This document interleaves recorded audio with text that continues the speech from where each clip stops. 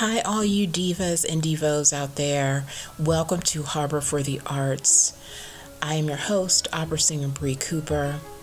This is where opera, the creative arts, the performing arts meet lifestyle. I'm so happy you're here today.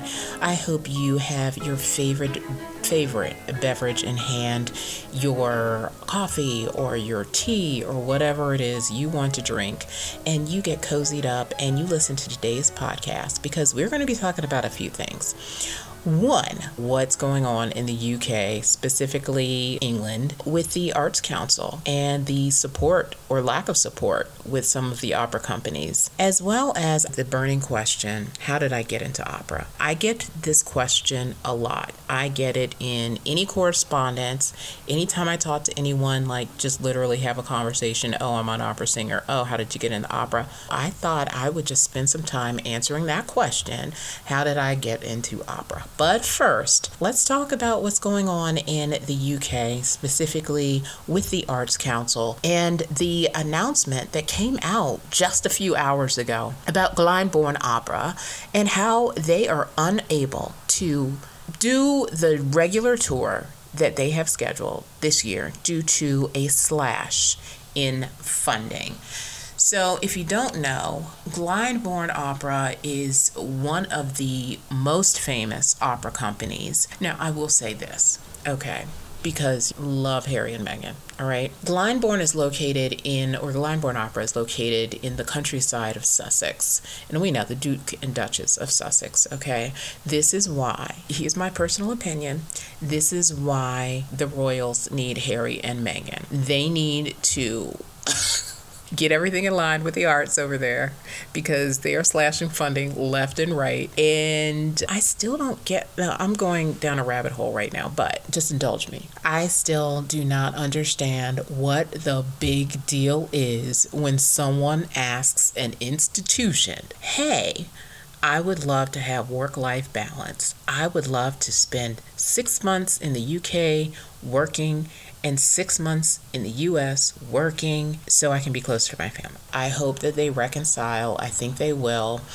I make my prediction now. I'm pretty sure they will because we all know family. Families have some knockdown, drag-out arguments, fights, whatever you want to call it. And in the end, blood is thicker than water, and hopefully they will come together. Now, personally, I think that the royals over in the UK, they seriously need some diversity classes or diversity sensitivity training or something. People can say all day long that they're not racist. Oh, I accept everybody. Oh, I love you. But the reality is that every single person on this planet has a subconscious level of awareness as far as how you treat people who are not like yourself.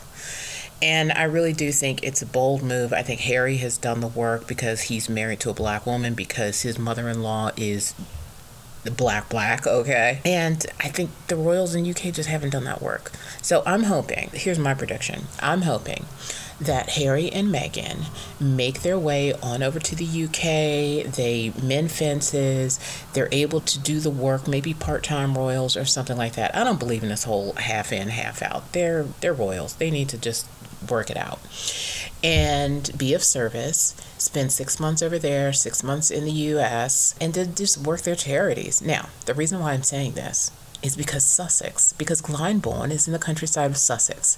And I do think that if Harry and Meghan were to just make their way on over there, I'm sure the Arts Council will find that money to support Glyndebourne along with all of the other arts programs in the UK. Now, I will say this, if you're not paying attention to the economy of the world today, the UK is being hit hard right now. They're in a recession, families are struggling, and I think honestly, the last thing anyone is thinking of right now is the arts. They need to redistribute funding to be equitable, and that's just the name of the game. Now, I did spend some time working on my master's, which That master's I didn't finish. I decided to get my MBA. Master's in nonprofit arts management. One of the first classes that I had was about maintaining funding as a nonprofit. I will say the first thing I learned is that you never rely on the same source of funding year after year. Sometimes it's just not guaranteed. This is the case now, where maybe arts organizations have really relied on that funding, and this year it's just not coming through. It's not panning out. So I want to read a little bit about this article that I read in the Telegraph. Glyndebourne forced to cancel opera tour after Arts Council funding gets cut.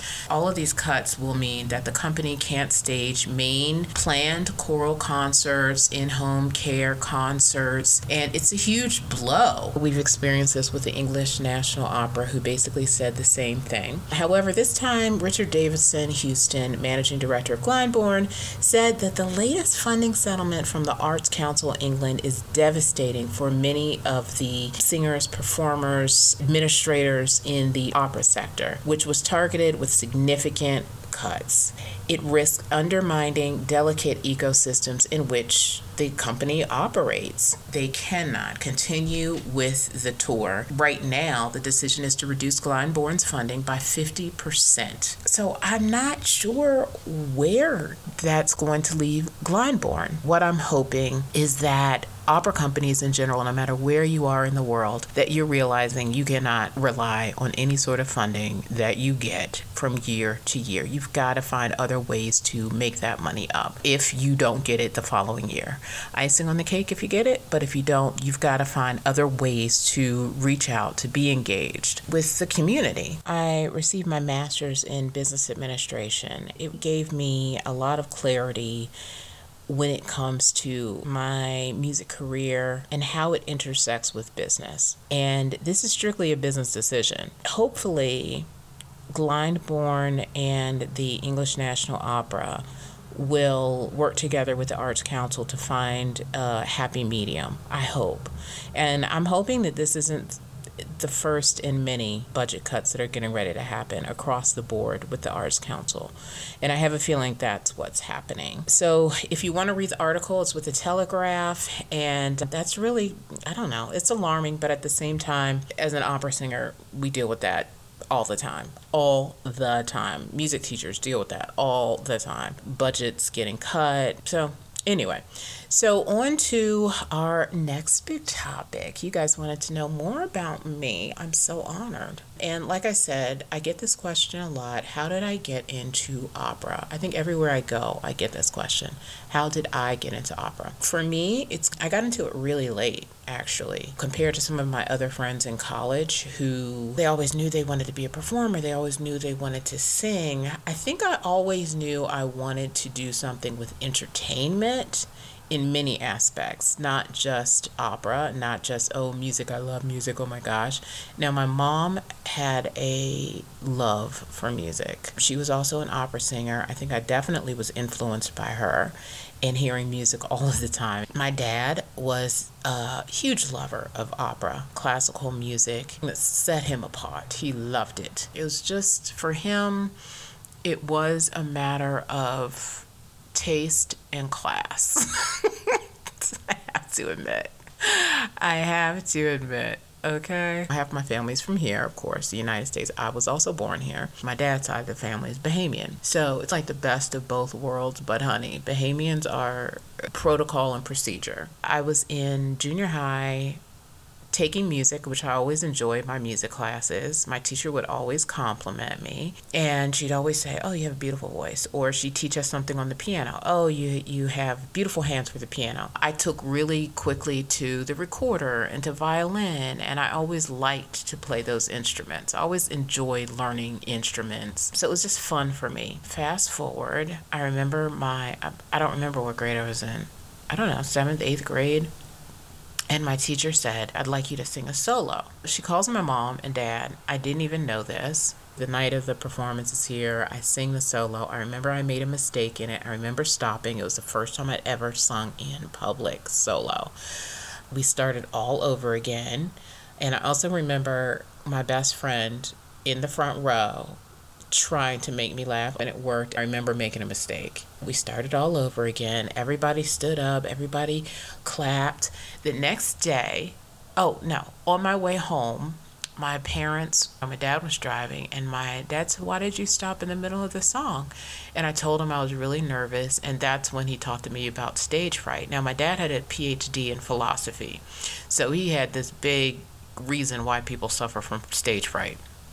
And I'm telling you, after he had that talk with me, I got like more excited or had those butterflies in my stomach, or sometimes I felt, oh my God, I'm going to pass out. Oh my God, I'm not going to remember the words. But I never had that same level of stage fright after he talked to me about that. So that was the first step. And the next day, when I went to my math class, my teacher says, "Oh, Bridget, can I pull you out of class for a second? I just need to talk to you." And I was always a really quiet student, like a good student, like not good meaning grades, but good, just good person in class. My teacher pulls me out of class. We're talking, and she held my hands, and she says, "You have one of the most beautiful voices I have ever heard." And I just was like, okay, can I go with the class? I didn't think about it again, but throughout my 7th and 8th grade years, I was always in the opera. By the time I got to high school, people were just always telling me what a beautiful voice I had in church. Now, I went to an Episcopal church growing up, so we sang a lot of hymns, but I remember my friend Jennifer Cristiano, she used to stand next to me, and she used to say, "Oh, you have such a pretty voice." And I would hear this all the time, and I just never really thought much of it. By the time I got to high school, I was in an all-girls school with the nuns, and the nuns always kept you in line. Sister Joan was our music teacher. She loved to play the piano. I think I gave her a run for her money. Oh my God, I was such a brat. To her.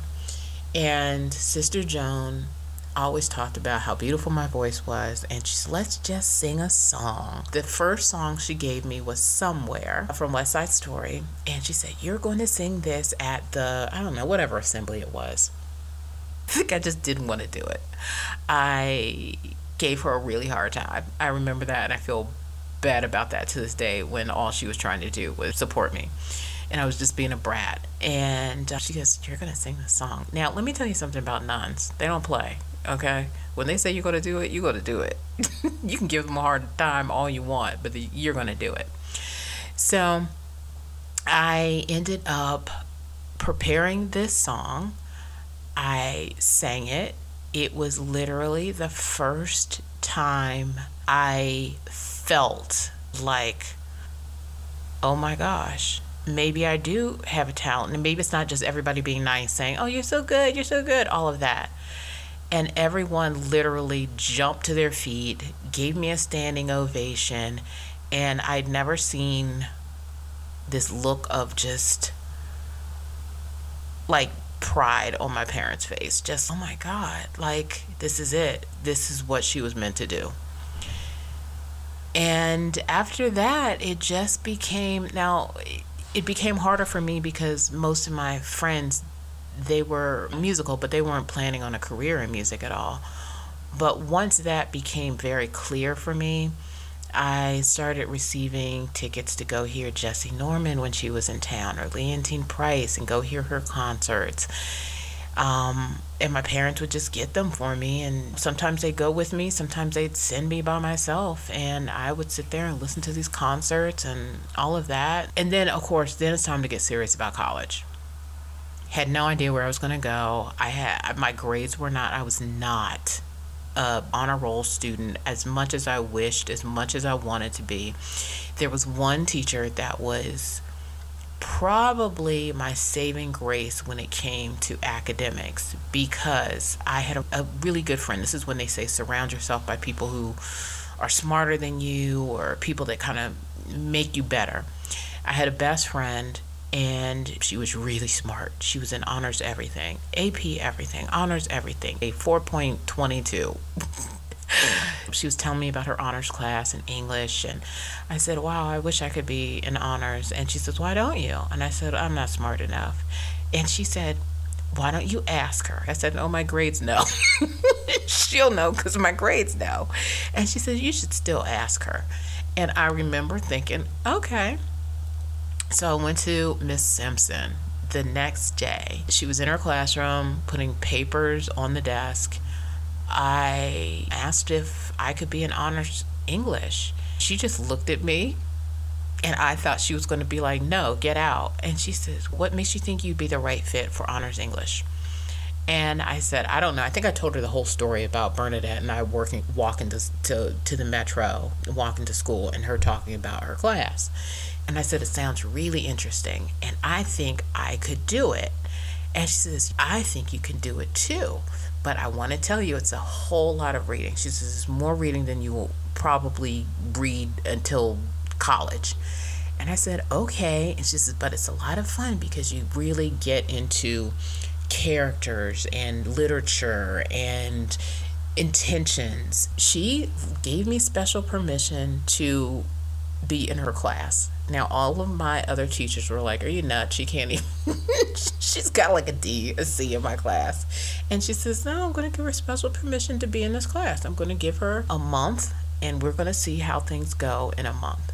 And it turned out to be my best class ever. It turned out I ended up with an A in that class. It made me work harder in all my other classes. By the time it was college time, I wasn't sure where I was going to go. A client of my dad's, his daughter went to East Carolina University, and that's how that got started. That's where I went to college. I went to School of Music there. It was a beautiful experience. I loved it. Oh my God, I had such a good time. Such a good time. Classes were hard. I had a couple classes that were really difficult for me, theory, sight singing, and it was just really hard. But I made it through. I did it. It took me like 5 years to finally get through because I kept failing some of my classes and I'd have to take them over. My parents stood behind me. They were like, no, this is what you're supposed to do. Everybody struggles. We knew you were going to be one of those students. So that's what it is. That's how I started. Like, that's my path. That's how I started. I'll get into the rest later. I hope that answers some of your questions. Please feel free to go listen to my music on Spotify. I'm a verified artist, Bree Cooper, mezzo soprano. You can find me on YouTube as well. One of my pages is Bree Cooper Anderson. It merged all together with Bree Cooper Mezzo Soprano, but it's there. And also TikTok, Bree Cooper Mezzo Soprano. Instagram, Harbor for the Arts and Bree Cooper Mezzo Soprano. Yeah, and I have a TV show, Harbor for the Arts, and also Opera Luscious. And my other podcast is Cooper and Company.